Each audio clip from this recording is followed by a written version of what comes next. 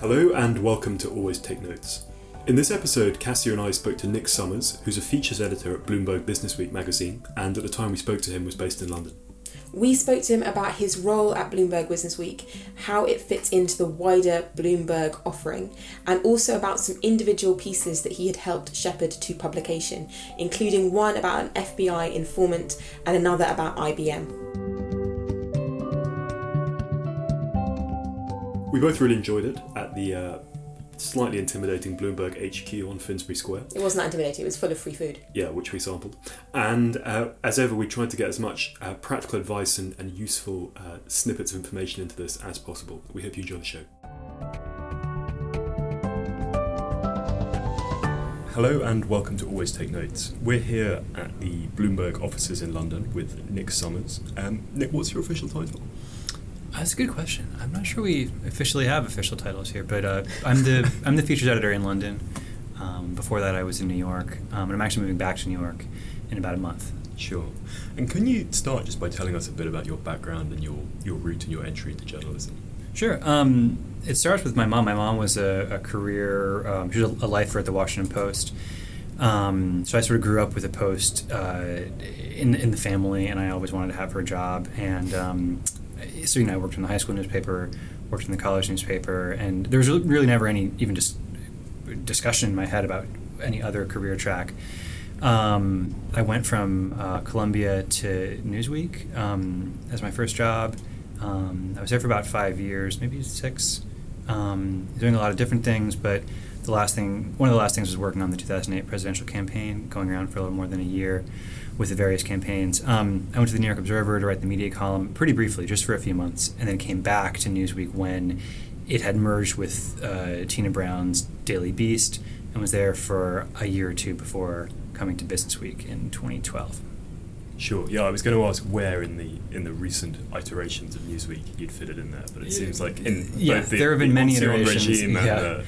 Yeah, I was sort of like traditional Newsweek where they let me go out on the campaign trail for like 15 months and just do pure reporting. I worked on this book project where your notes are actually kept secret from the rest of the magazine until they're published.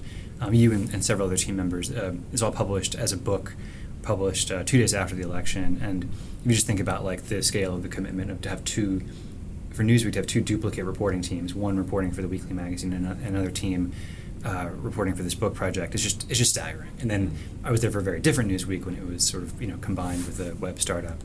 So I've been a few different places in this era of print journalism. And how long have you worked for Businessweek? So 2012 to now, it's 5 years and change. I was a staff writer for the first few years, and then switched over into editing in 2014, and I've been here for the last 2 years working out of London. Okay, and is your role in America, in New York, going to be exactly the same as it is now, or is it sort of being changed slightly? No, it's the same. We're a funny shop. I mean, there are writers in New York that have continued to edit since moving out here, and there are European-based writers who are edited out of New York. I've definitely met some new and very talented writers out here that I hope to keep working with after I go back to the States. And has your interest here always been kind of in the sort of longer form features type pieces, or have you done other things? It's always been long form. And Businessweek, that's one of the advantages of working there, is that it's one of the few remaining news weeklies to really invest in long pieces that require weeks or months or longer of reporting, and give writers the space they need to really tell those stories. We have pretty typical lengths, to 2,500, 3,000 words for most pieces, most weeks. But, if you really get a hold of something and want to go up to 10,000, the answer to that question can be yes. Getting extra pages in the magazine is often yes. There are a lot of resources here, and we try to make the most of them. And in terms of your current role, could you talk a little bit about that in terms of how many pieces you're working on at any one time and what you do, really? Yeah, it changes. I mean, on my desk I've got a really sophisticated system of Post-it notes, which is in sort of 3 stacks. Like each Post-it is a project in progress. The left column is sort of notional or imaginary. They've been greenlit, but the reporting is underway. It might go great, it might peter out. They just kind of exist. Some Post-its have been on that stack for quite a while. The middle stack is when copy is in and it's become real. There's actually something that I can really work on. And the third column is for drafts that have been accepted and are actually in the pipeline and in some stage of being, they're off my desk, they've moved on to a top editor, they've come back to my desk or they're on the way to galley, something like that. Sorry, very long answer to your question of, I was trying to picture that those columns have probably got 15 going right now, I would say, in various stages of completion. I'm just going to, it's definitely Simon's turn to ask a question, but I'm just fascinated by the Post-it note thing. In this age of computers, you've got 3 columns of Post-it notes. How long have you been running this system? Is there a colour coding? Should be said, Cassie is a fan of the Post-it note. We have, pretty fancy, workflow software, but I don't know, the old-fashioned stuff is, I just like, there's something nice and tactile about it. And then just, you can also see, we use Trello for workflow, and there's this what's that word? Skeuomorphized. It's like when Apple designs an app, like a Notepad app that looks like a Notepad. It's when real life design elements are digitized. There's a feature in Trello where one of their cards will sort of get yellowed with age. That just happens in real life on my desk. I mean, you can see the corners of some Post-its curling up, and then I know to sort of call that writer and say, "How are you doing?" Yeah, the Post-its curling up. Do you need the Post-its dying? Yeah, yeah. Do you need some TLC or what's going on? Hey, whatever works. Okay, digression over. And among the manifold pile of Post-it notes, are there writing projects as well you're doing, or is it now concentrating? I've just been only editing for a couple of years now.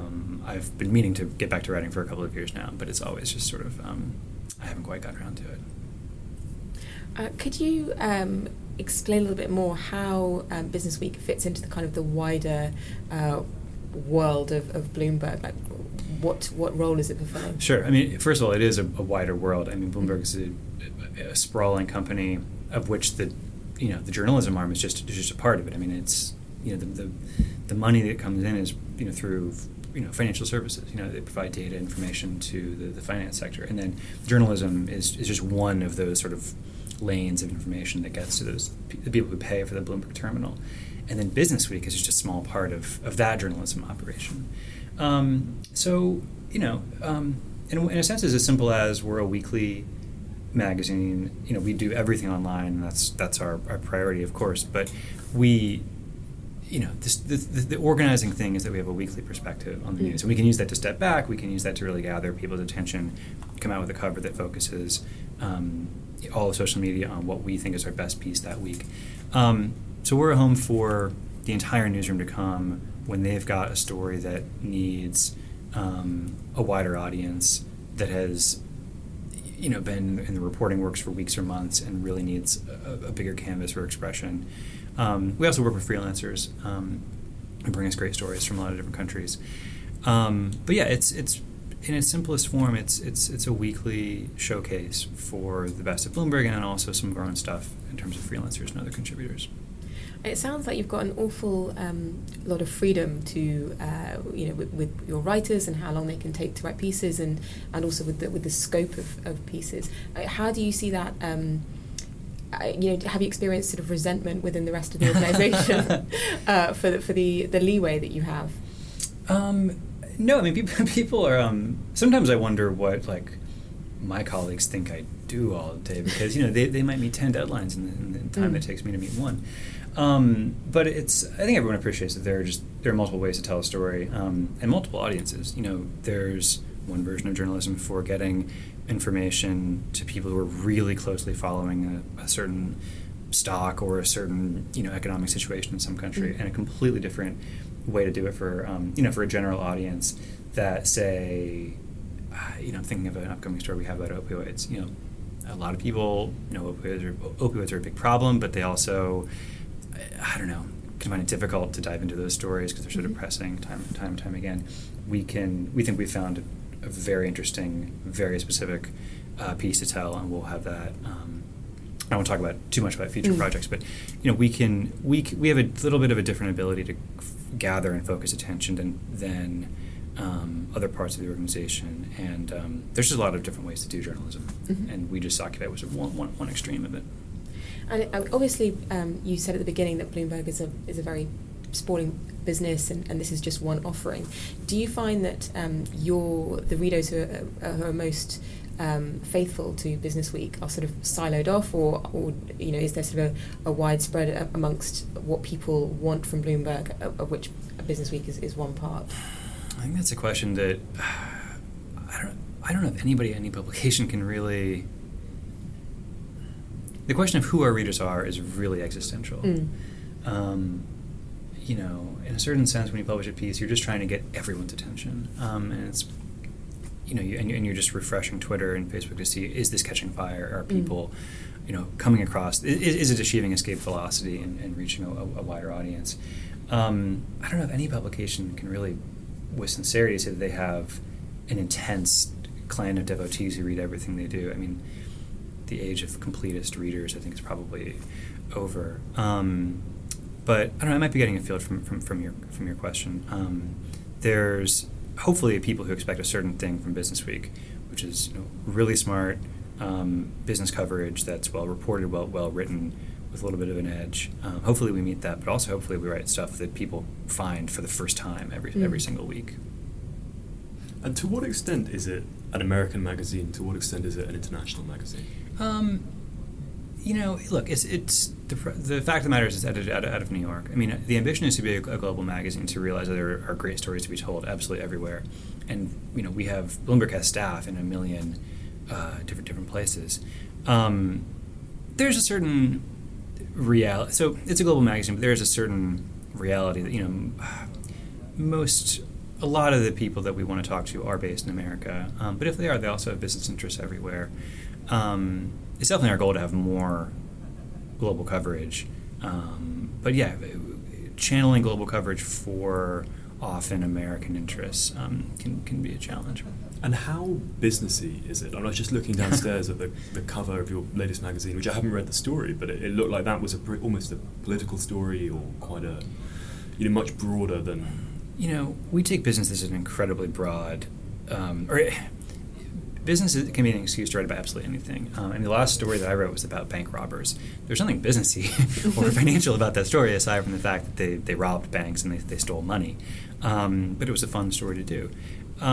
So, politics is, without question, squarely in the business, financial, economic realm. What Trump does here or what Steve Bannon will do next, it absolutely affects business. And it's whenever I meet freelancers, I try to tell them, if you haven't been considering pitching Business Week because you don't think you know enough about business, well, think again.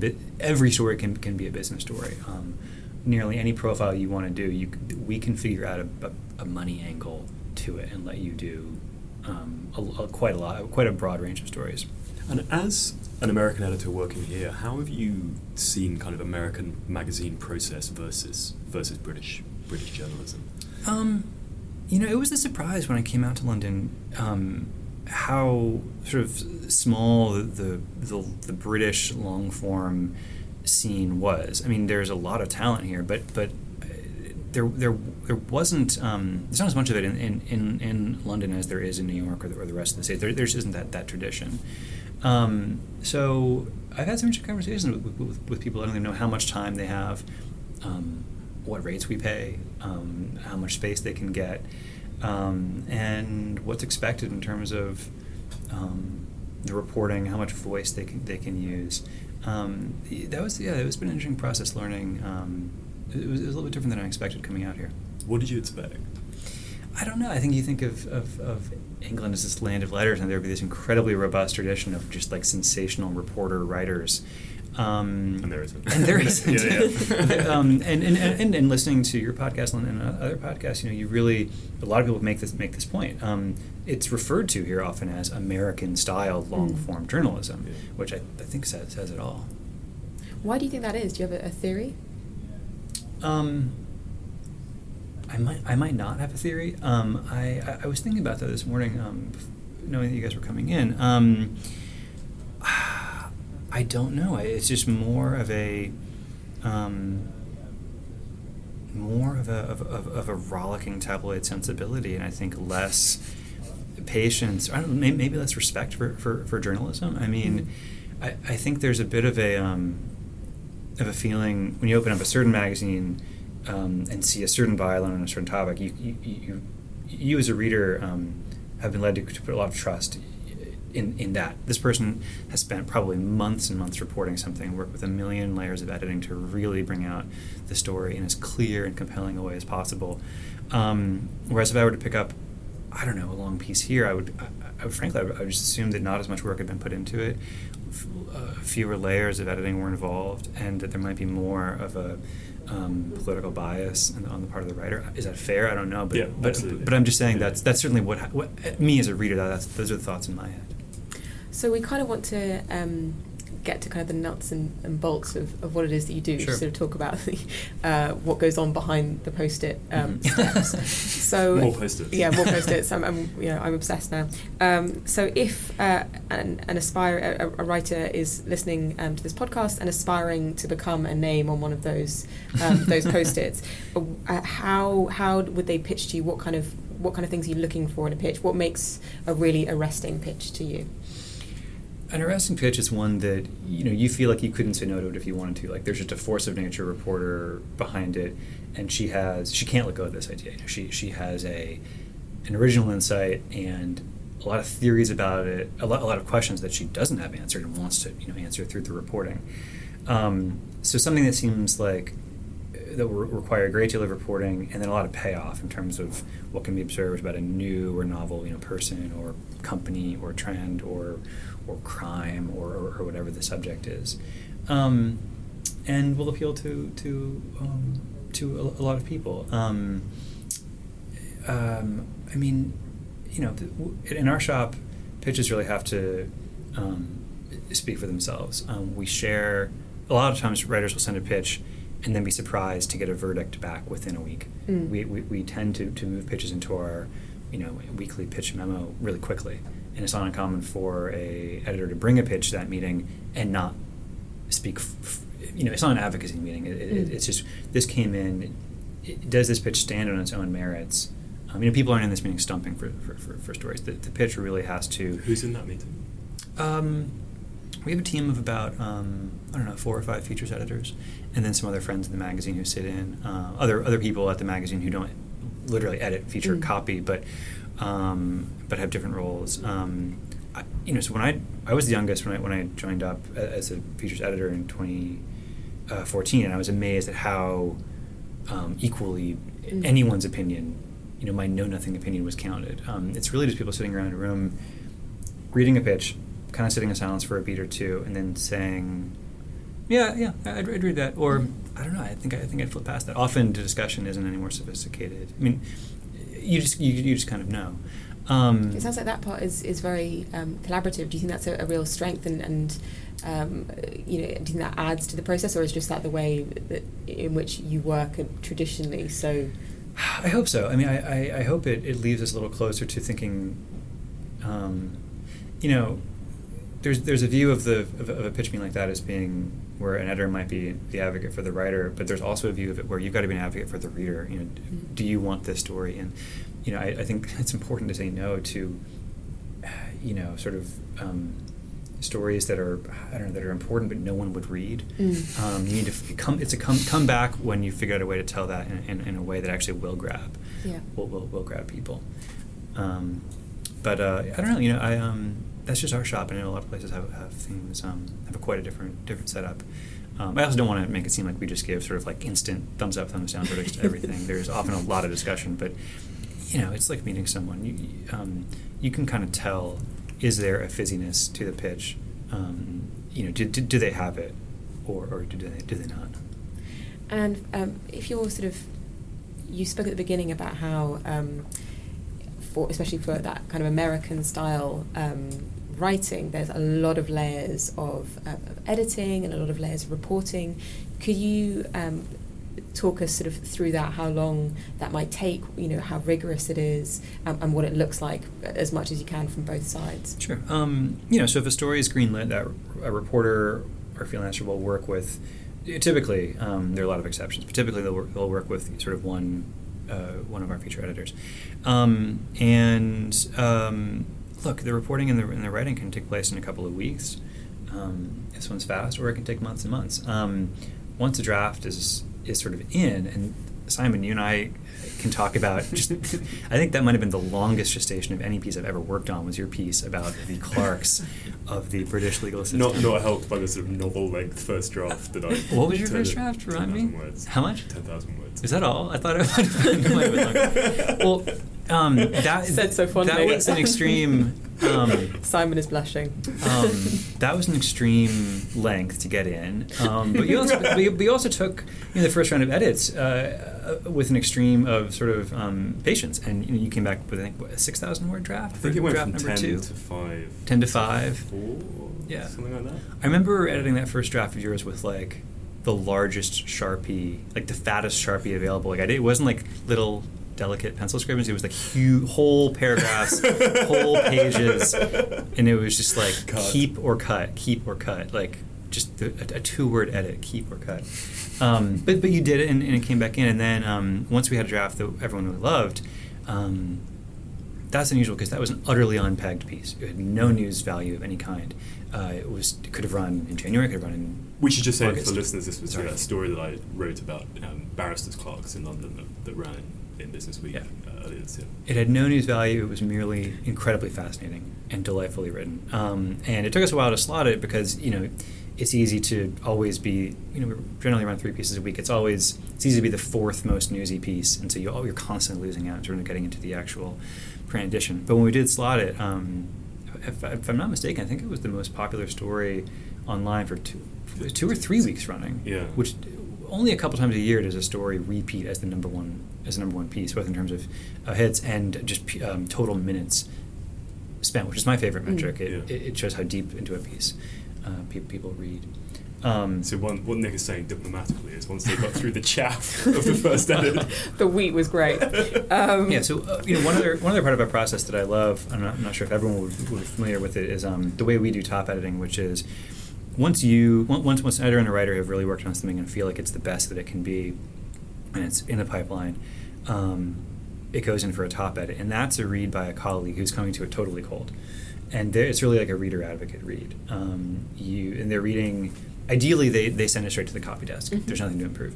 A worst case scenario, they send it back to you and say, well, "Sorry, you're like, I'm not getting it. If you think you've characterized such and such in this way, sorry, it's just not working." And you kind of take it back and work on it some more. I love that read. It's I was describing it to a colleague. It's kind of like telling someone like you love them for the very first time. It's like it's a little scary to sort of move somebody to a top edit, but like you're pretty sure that they're going to love it, so you're willing to take that risk, and it's like the best feeling in the world when they agree that like you and the writer have really come up with something here, and if they say no, it's devastating. But you need to do it to know is this thing you've got ready? Is it ready for the rest of the world?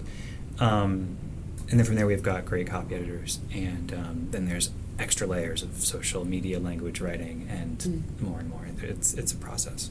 We're going to come back to sort of metrics and social media a little bit later, but first off, the tricky question. How is it, given that these pieces can take a very long time to write and involve a lot of reporting, what are you paying people to do that?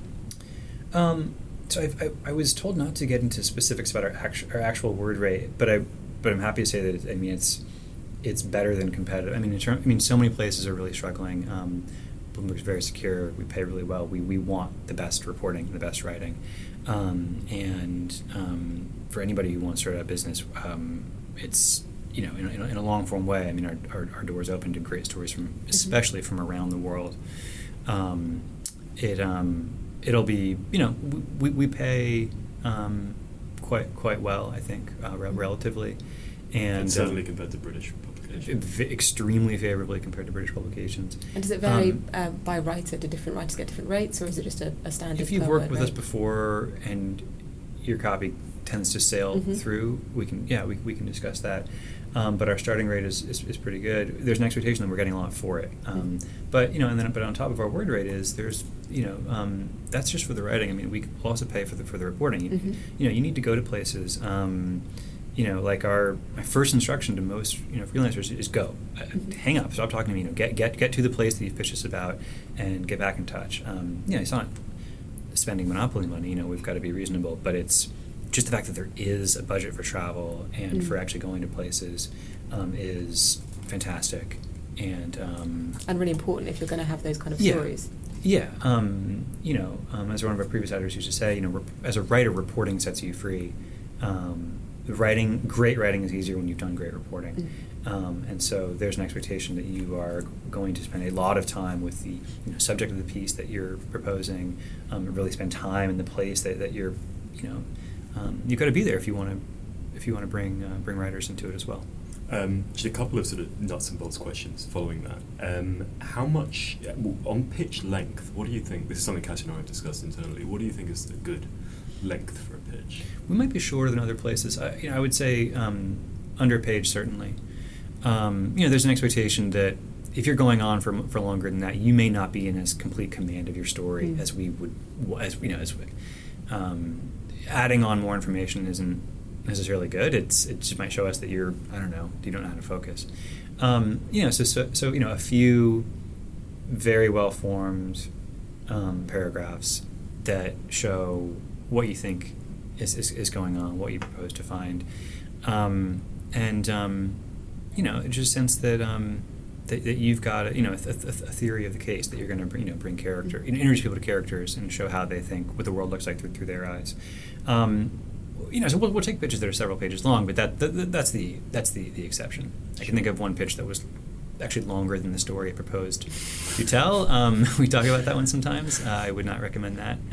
We've greenlit stories based on one-sentence pitches from internal writers. And how much of it is written by freelancers? That's probably going down a little bit. It used to be, I counted once, it used to be about one-third Business Week staff writers, Bloomberg writers who were sort of taking on a project aside from their day beats, and freelancers. The freelance percentage is probably coming down from a third, but it's still like a pretty valuable source of great stories in the magazine. And both with your work here at Business Week and more generally, how do you see yourself combining writing and editing and going forward? Do you see yourself staying on the editing track or wanting to? I don't think anybody in long-form journalism can have if they're being honest with themselves, can have a career plan longer than 6 months. This is a very, very, very stable place. But the last few weeks especially, all these, Titanic magazine editors and owners have gone on in various ways. I really like what I'm doing. I intend to be doing it for a while, but who knows what things are going to be like next year.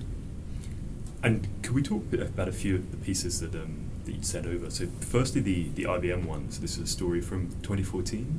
Is that right? Or was it from a few years ago? 2013, 2014. Yeah, we'll put it in the show notes. Kind of a state of play with IBM piece. How did that come about, and what was that like to do, particularly given that the head of the company wouldn't talk to you? Right. So this was a piece where the assignment. I didn't pitch that. I was assigned it, and the assignment was, what does IBM do? And this is one of the reasons I love working for Business Week, is that it's a pretty sophisticated set of business journalists, but we're also realistic about, I don't know, the way regular people talk. And I think there was a real sense, I can't remember whether this was 2013 or 2014, there was a real sense at that point that we had no idea what this major company actually did. And our way of tackling that was not to put have a person who really knew IBM A to Z write about it. They put me on it. I knew nothing about IBM, but I spent a long time talking to a lot of people, asking a lot of really dumb, embarrassing questions, and getting to a place where I actually had an idea. I actually really cherished that whole experience, where there's the instinct to go to somebody who didn't know anything and throw them in to a reporting project and trust them enough to put it on the cover and take the flack that comes from a piece that was, the short answer is that they're not doing great. It was not a flack. How are they doing now? I didn't look this up, but was it at that time, I think the stat was that they'd had 12 straight quarters of sinking revenue, and generally you want revenue to be going up. It's up to 21 quarters. I haven't seen them meaningfully change anything about their their general lack of reason for existence. I think that Watson, for example, is not a product. I think it's a cost center, not a profit center. Anyway, I think that story holds up pretty well, and we'll still see links to it come up on Twitter. A pet question here. Do you think that sort of editing the pieces that you edit, does you think that makes you a better writer? Does that inform the way that you write and the way that you pitch and all the rest of it? No question. I mentioned my mom earlier. She ended her career at the Washington Post as the travel editor, and she always made herself write a couple of stories per year, and she hated every minute of it. But she thought it was really, really important to, not just for her to sharpen her skills as a writer and an editor, both. It absolutely sharpens. But also just to remember what writers go through and the agony of staring at that blinking cursor, and just keeping yourself in a psychological proximity to your writer. So I thought that was very humane. I should absolutely. I need to write more. I got to get my own name on a Post-it note. On your own Post-it note. Yeah.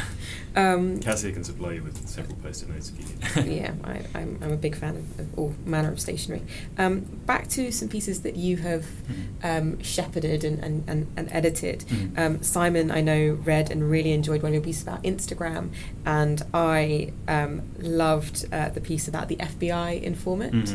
We're definitely going to link to both of those in the show notes. I just thought that the FBI piece was just, what a fascinating character. Can you talk a little bit more about that piece? Sure.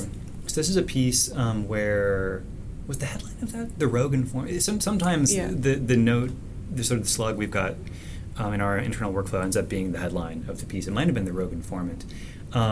The writer, Zeke Fox, is an absolute gem, and he's a really good example of somebody who is sort of crushing it for Bloomberg all day long, all week long, and then he will come to us every now and then. He'll kind of amble downstairs and say, "Well, I've come across something that's a bigger story." He's found these really fascinating characters on what we call like sort of the shady side of Wall Street. So loan sharks and other kind of people who just aren't on the they're not on the white shoe side. This story was about a guy who became an informant for the FBI investigating white collar crime, who got fed up with being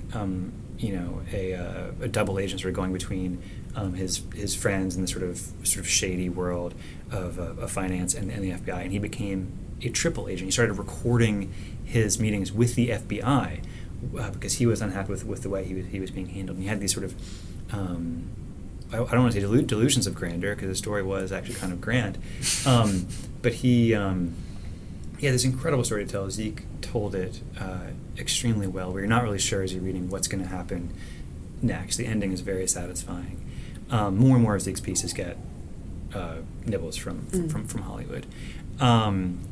But I'm sorry, what was the question about that? I just wanted you to sort of talk about it, but I think that was sort of the perfect answer, because it is a complete page-turning story. So for you to get lost in your answer is perfect. Zeke is really there's nobody else quite like him in terms of what he brings us. And a few other he has editors on the Bloomberg News side of things, including Robert Friedman, who developed all these ideas with him, and there are other of my colleagues who work on them on the magazine side as well. But Zeke really is an expert at sort of figuring out when his stories always involve a character you can't quite believe is real, and it also sort of secretly teaches you about the way finance works. It's like wrapping a pill in peanut butter when you would give it to a dog or something. It's like secretly, or putting Velveeta on broccoli. It's like you come away from a story not realizing that you are now immensely smarter about the way that merchant cash advance works, or death spiral financing, or how is it that the FBI gets these financial fraud cases that it sort of trumpets and never really mentions how they get them. And that in itself is quite sort of shady. He is a sympathetic character, because you do feel that he is justified. Zeke's next project is also going to be great. I can't say too much about it, but just it has elements of. It's basically a Zeke Fox story featuring a Liam Neeson character. So I'll sort of hopefully that tantalizes. We'll wait for the movie. Yeah. And is that kind of page turner, really sort of immersive style something that you aim for, to have that kind of more enduring kind of style of story? Well, yeah. Ideally, there's another piece that if people are interested in, I would love for them to check out. Is a piece about a a fake hijacking, this elaborately staged hijacking of an oil tanker worth $100 million in the water between Somalia and Yemen a couple years ago, and just how this, I mean, probably the most spectacular shipping fraud in shipping history, which is to say human history, and there are unsolved murders and just incredibly just incredibly dramatic events, and it's all real.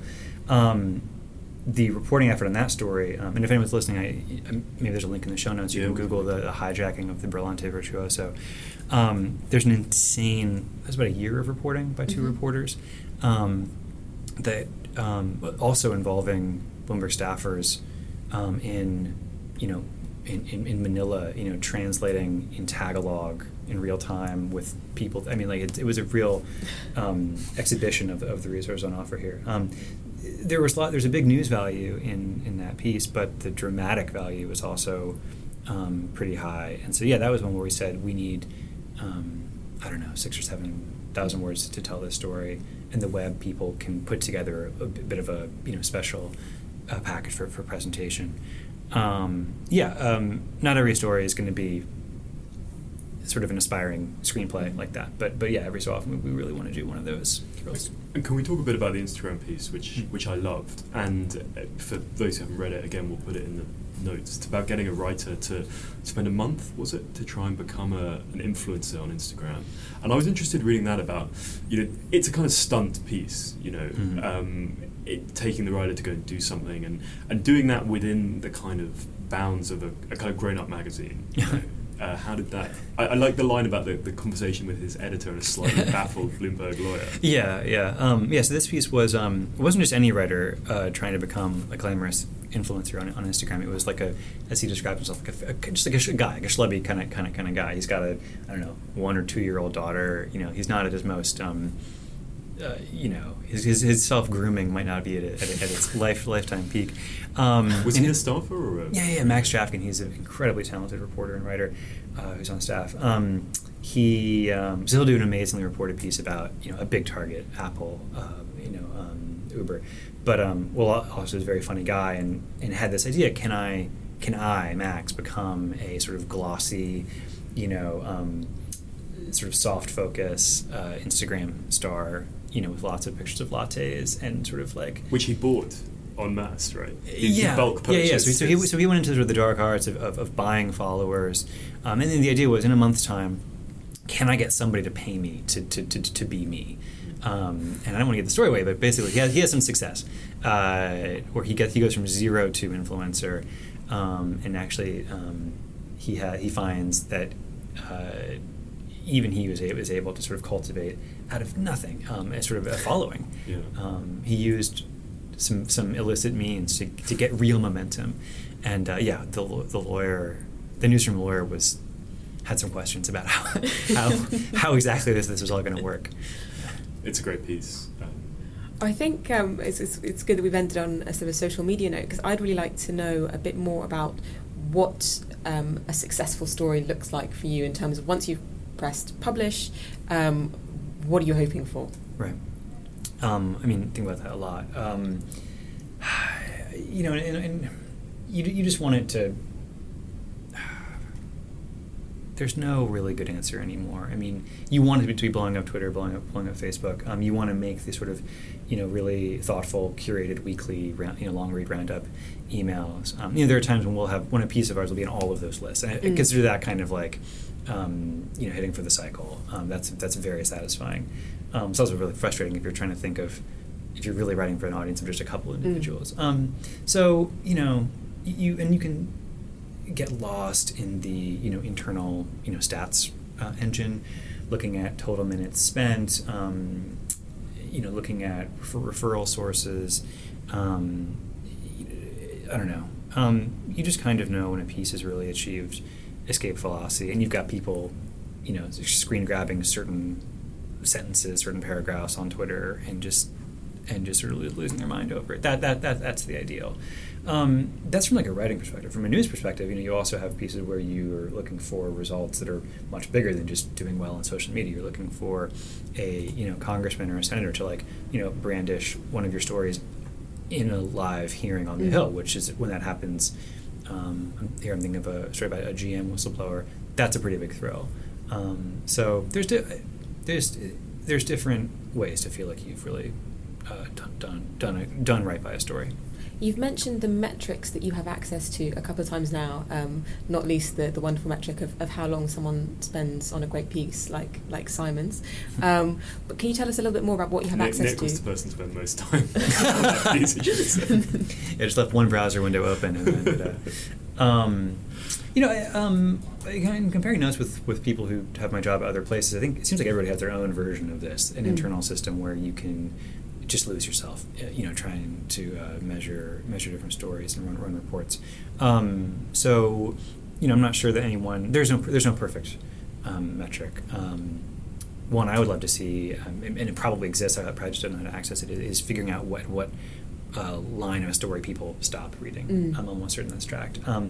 But and hopefully you can use that information to sort of remind yourself that not everyone is consuming your story as from absolute first word to last word, and you can get hopefully better at building stories that people do take through all the way to the end. But I don't know. A lot of times though, you can also be really, really proud of a piece that for whatever reason doesn't melt down the server, and you can just be happy with it as a piece of writing or as a piece of reporting. And not everything can be a home run. I think that pretty much wraps it up from us. I think it does. Thank you for a really fascinating interview. Yeah, thanks for coming in. This has been great. We hope you enjoyed that. Now, a brief update from our lives. Simon? I have been wrestling with my book manuscript, which has been grueling as ever, but I feel I'm in a slightly better position than before. And also, excitingly, my big piece for Outside Magazine ran, so I've been basking in the feedback. Cassie, what about you? I binge-watched the entire second series of Stranger Things for review for The Economist, and I've got another film review lined up for them. And then in bigger news, I'm also still wrestling with my book manuscript, which will hopefully be published any month now. And The Secret Lives of Colour Without the U was published in America. Congratulations to Cassia. Thank you very much. It got turned into a BuzzFeed listicle. Amazing. I've made it.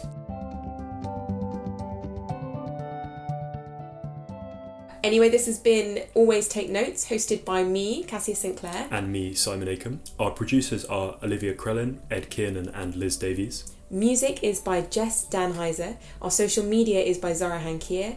And our graphic design is by James Edgar. And we're on all the social media platforms. You can find us on Facebook and Instagram. Well, all the ones that matter. On Facebook and Instagram at Always Take Notes. On Twitter at Take Notes Always. And our website is alwaystakenotes.com. And as ever, please do leave us a review on iTunes. It really helps, and most people, but not all, have found it a seamless and easy process. Thank you very much. Bye.